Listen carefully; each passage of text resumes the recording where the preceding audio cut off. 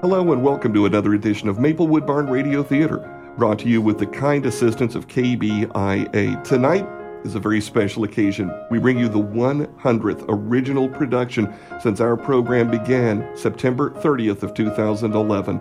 And as with most of our programs, it's an audio adaptation by Brad Buchanan from the work of a beloved author. For such an occasion, it's only appropriate that we return to two of our favorite characters, Bertie and Jeeves, as taken from the short story Jeeves Takes Charge by P.G. Wodehouse.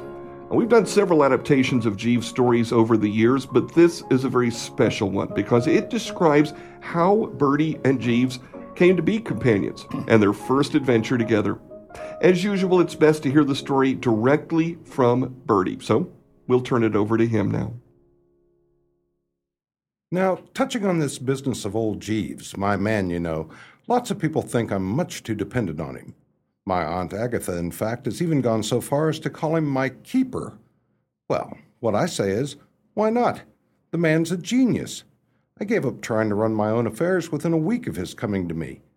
That was about half a dozen years ago, right after the unpleasant business of Florence Cray, my Uncle Willoughby's book, and Edwin, the Boy Scout. I was spending a week with Uncle Willoughby in Easby, as I generally did in the summer, and I had to break off my visit to get a new valet. The one I had was a fellow named Meadows, and he was stealing my socks. I caught him red-stockinged. No man of spirit can tolerate that. After contacting the agency, they sent me Jeeves. I shall always remember the morning he came. The night before, I had been at a rather rollicking little supper, and I was feeling pretty rocky. On top of this, I was trying to read a book Florence Cray had given me. She was my fiancée, and the book, called Types of Ethical Theory, was full of sentences like this. The postulate or common understanding involved in speech is certainly coextensive in the obligation it carries with the social organism of which language is the instrument and the ends of which is an effort to subserve. I could not make heads nor tails out of it. She was a girl with a wonderful profile, but this was not the sort of thing to spring on a lad with a hangover. Then the bell rang.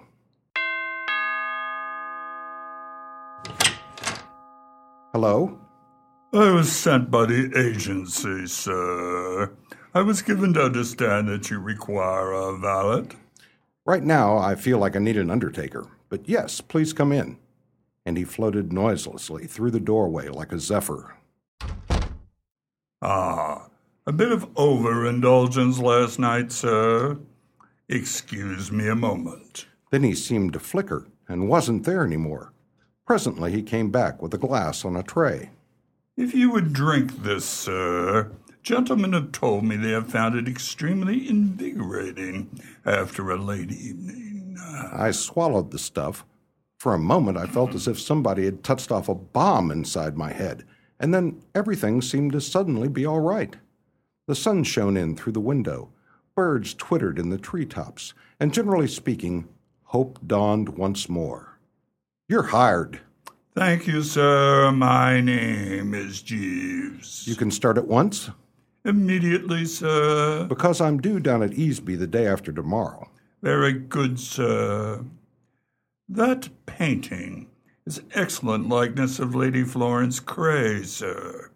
It is 2 years since I saw her ladyship.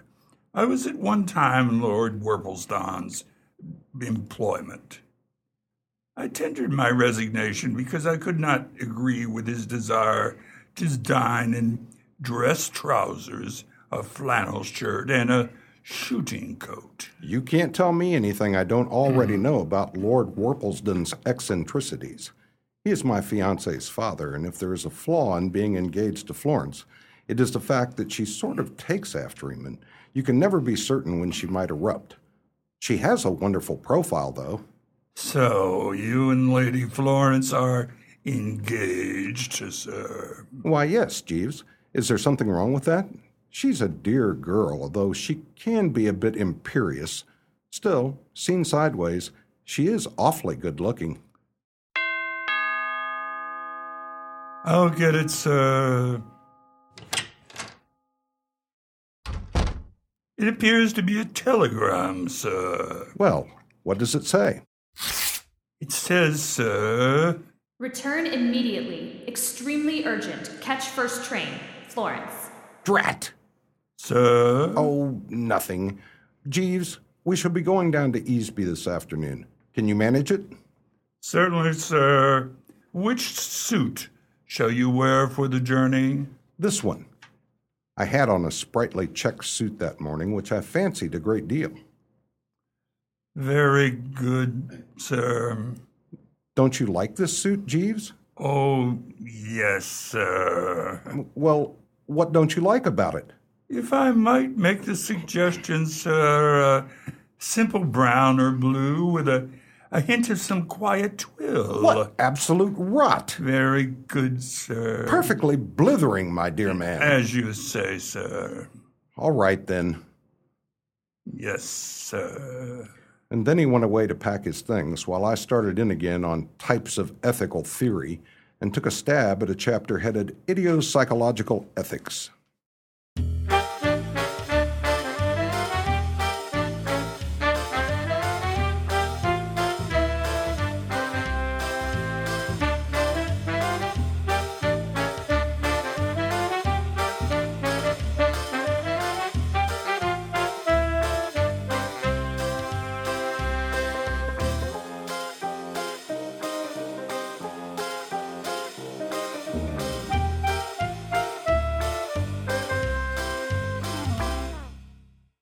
Most of the way down in the train that afternoon, I was wondering what the emergency was.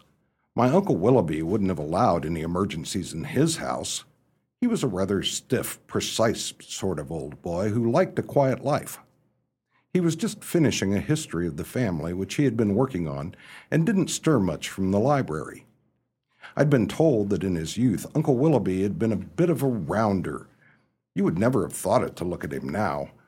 When I got to the house, Oakshott, the butler, told me that Florence was in her room, watching her maid pack. Florence, why are you packing? Where are you going? There is a dance at a house about 20 miles away tonight, and I am motoring over with some of the Easby lot and will be away some nights. But why are you leaving? Darling! Don't touch me. What's the matter? Everything's the matter. Bertie, you remember asking me when you left to let him read some of his family history to me? Wasn't he pleased? He was delighted. He finished writing that thing yesterday afternoon and read to me nearly all night. I have never had such a shock in my life. The book is an outrage. It is horrible. But the family weren't that bad, were they? It is not a history of the family at all. Your uncle has written his reminiscences. He calls them recollections of a long life. I'm starting to understand, I believe. Uncle Willoughby enjoyed sowing wild oats in his younger days. If half of what he has written is true, your uncle's youth was perfectly appalling. The moment we began to read, he plunged straight into a most scandalous story of how he and my father were thrown out of a music hall in 1887. Must have been something pretty bad. It took a lot to make them chuck people out of music halls in 1887. Your uncle specifically states that father had drunk 1.5 quarts of champagne before beginning the evening. The book is full of stories about people we know, who are the essence of propriety today, but who seem to have behaved when they were young in a manner that would not have been tolerated in the cargo hold of a whaler. Oh, well, I wouldn't worry. No publisher will print the book if it's as bad as that. On the contrary, your uncle told me that all negotiations are settled with Riggs and Ballinger, and he's sending off the manuscript tomorrow for immediate publication. And father appears in nearly every story in the book. I am horrified at the things he did when he was a young man. What's to be done? The manuscript must be intercepted before it reaches Riggs and Ballinger and destroyed. How are you going to do it? How can I do it? The parcel goes off tomorrow. I am going to the Murgatroyd's dance tonight and shall not be back until Monday. You must do it. That is why I telegraphed you. What? Do you mean to say you refuse to help me, Bertie? No, but well, what I mean is, of course, anything I can do, but if you know what I mean... You say you want to marry me, Bertie? Yes, of course, but still... I will never marry you if those recollections are published. But Florence... I mean it. You may look on it as a test, Bertie. If you have the resource and courage to carry this thing through, I will take it as evidence that you are not the vapid and shiftless person most people think you are. If you fail, I shall know that your Aunt Agatha was right when she called you a spineless invertebrate and advised me strongly not to marry you. It will be simple for you to intercept the manuscript, Bertie. But suppose Uncle Willoughby catches me at it. He'd cut me off without a cent. If you care more for your uncle's money than for me... No, that's not true. Very well, then. The parcel containing the manuscript will be placed on the hall table tomorrow for Oakshott to take to the village with the letters. All you have to do is nab it and destroy it. Then your uncle will think it has been lost in the post. That sounds thin. Hasn't he got a copy of it? No. He is sending the manuscript just as he wrote it. If you're going to do nothing but make absurd objections, Bertie... Why not get Edwin to do it? Keep it in the family, kind of, don't you know? It seemed like a good idea to me. He was 14 now, and he had just joined the Boy Scouts. He took his responsibilities pretty seriously. He was always in a sort of fever because he was behind schedule with his daily acts of kindness. But the idea didn't seem to strike Florence. I shall do nothing of the kind, Bertie. What I mean is, Edwin would do it so much better than I would. These Boy Scouts are up to all sorts of dodges. They spore, don't you know, and take cover and creep about and whatnot. Bertie, will you do this trivial favor for me? If not, say so now, and let's end this farce of pretending that you care for me. Dear soul, I love you devotedly. Then will you, or will you not? Oh, all right. As I was leaving the room, I met Jeeves in the passage, just outside. I beg your pardon, sir. I was endeavoring to find you. What's the matter? I felt that I should tell you, sir, that somebody has been putting black polish on your brown walking shoes. What? Who? Why? I could not say, sir. Can anything be done with them? Nothing, sir. Ruined. Damn. Very good, sir.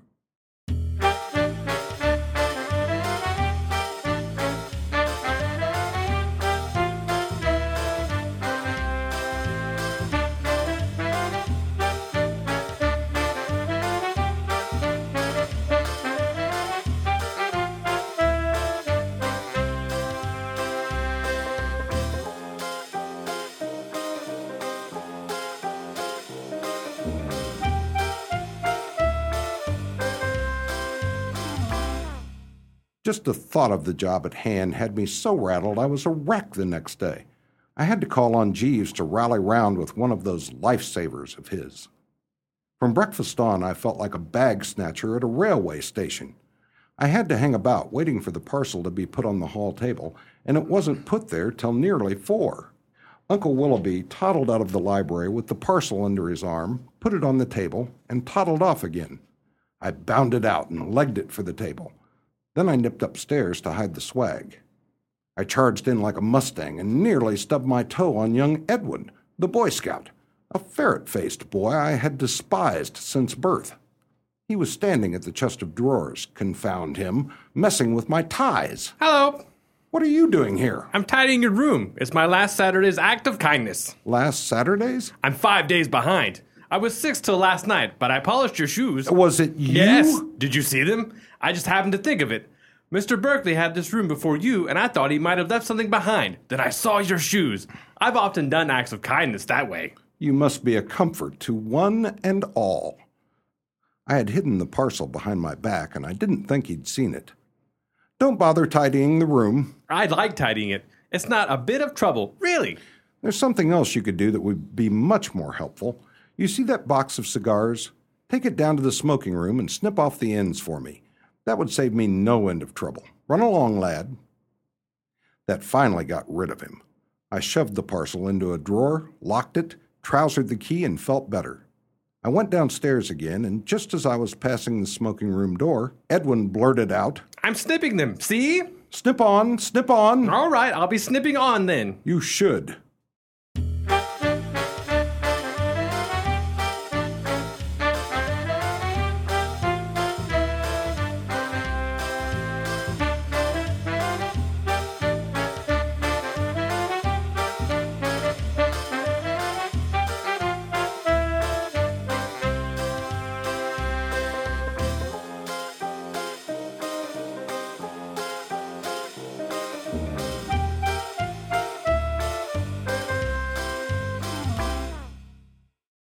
It was about an hour after I had shoved the parcel into the drawer when I realized that it might not be the best hiding place.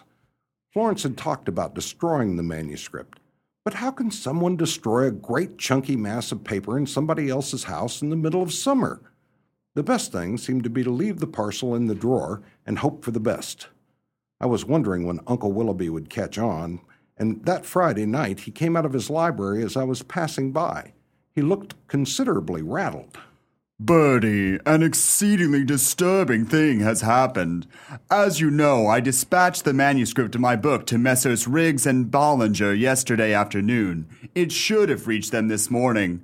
I just telephoned Messrs. Riggs and Bollinger to make inquiries, and they informed me that they had not yet received it. Very distressing. I recollect distinctly placing it myself on the hall table in time to be taken to the village. But here is a sinister thing. I have spoken to Oakshott, who took the rest of the letters to the post office, and he cannot recall seeing it. Sounds funny. Bertie, shall I tell you what I suspect? What's that? The suspicion will no doubt sound incredible, but I believe the parcel has been stolen. Oh, surely not. Wait, hear me out.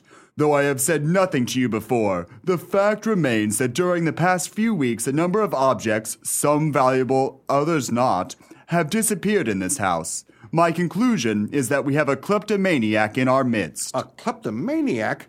Surely not, Uncle. After which we brooded for a bit. Uncle Willoughby pottered about the room while my guilty secret oppressed me to such an extent that I couldn't stand it. I started for a stroll around the grounds to cool off.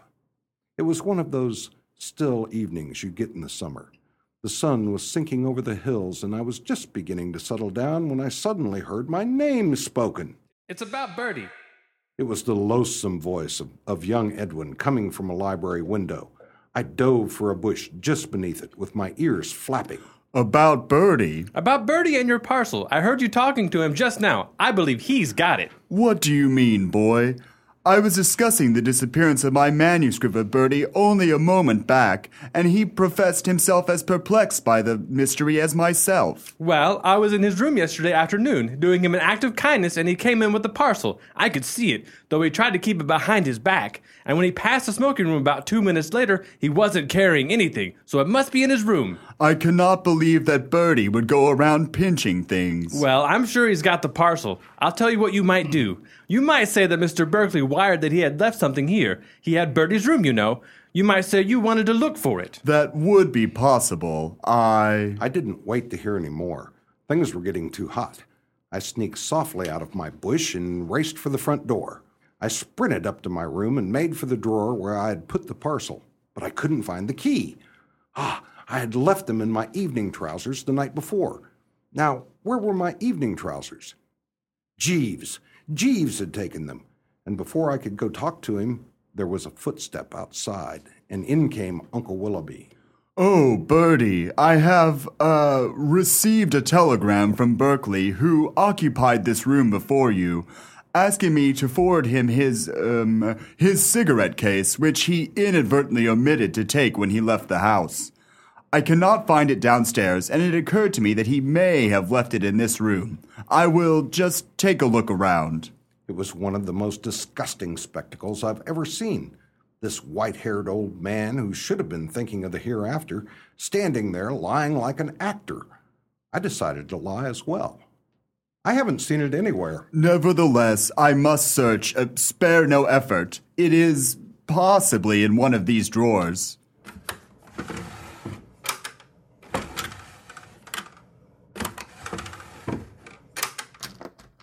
This one appears to be locked. Yes, I wouldn't bother with that one. It's locked. You do not have the key? I fancy, sir, that this might be the key you require. It was in the pocket of your evening trousers. It was Jeeves. He had shimmered in, carrying my evening things, and was standing there holding out the key. I could have massacred the man. Thank you. Not at all, sir. No, there's nothing here. The drawer is empty. Thank you, Bertie. I hope I have not disturbed you. I fancy Berkeley must have taken his case with him after all. Jeeves, Sir? Have you by any chance... I removed the parcel this morning, sir. Oh, why? I considered it more prudent, sir. I suppose all this seems very deceptive to you, Jeeves. Not at all, sir. I chanced to overhear you and Lady Florence speaking of the matter the other evening, sir. Did you, by Jove? Yes, sir. Well, Jeeves, I think that if you were to, as it were, hang on to that parcel until we get back to the city. Exactly, sir. And then we might, so to speak, chuck it away somewhere? Precisely, sir. I'll leave it in your hands. Entirely, sir. You know, Jeeves, you're an extraordinary fellow. I endeavor to give satisfaction, sir. Well, that's about all then, I think. Very good, sir. Florence came back on Monday. I didn't see her till we were all having tea in the hall. It wasn't till the crowd had cleared away a bit that we got a chance to talk. Well, Bertie? It's all right. You have destroyed the manuscript? Well, not exactly, but... What do you mean? I mean, I haven't absolutely destroyed the manuscript. Bertie, your manner is furtive. It's all right. It's this way. Ah, You see- there you are, Bertie. A most remarkable thing has happened. What is it, Uncle? I have just been speaking with Mr. Riggs on the telephone, and he tells me he received my manuscript by the first post this morning. I cannot imagine what can have caused the delay. Well, I'll be in the library if you need me, my boy. I can't understand it. I can. I can understand it perfectly, Bertie.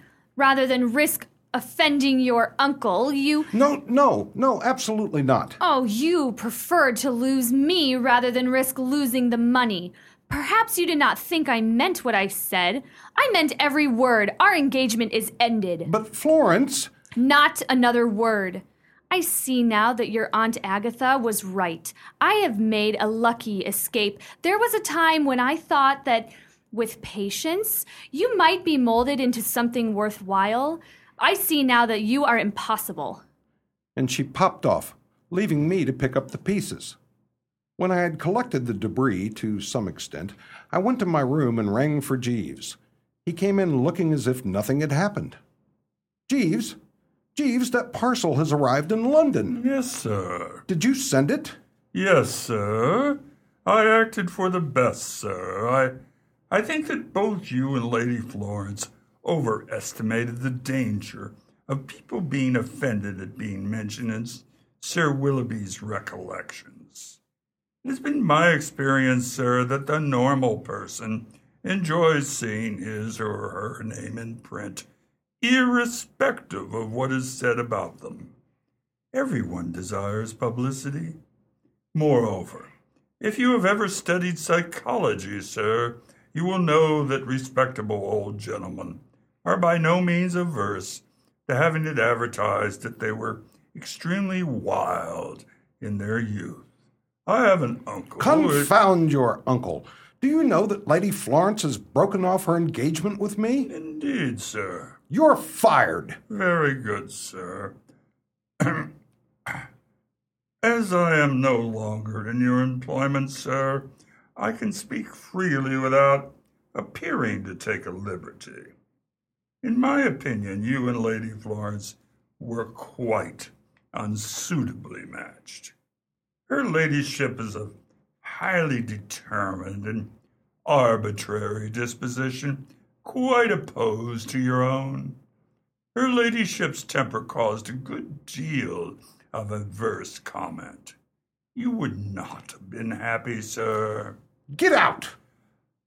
I think you would also have found her educational methods a little trying, sir. I have glanced at the book her ladyship gave you. It has been lying on your table since your arrival, and it is, in my opinion, quite unsuitable. You would not have enjoyed it.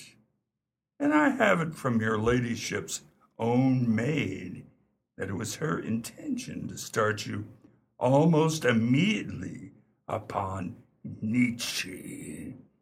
You would not enjoy Nietzsche, sir. He is fundamentally unsound. Get out! Very good, sir.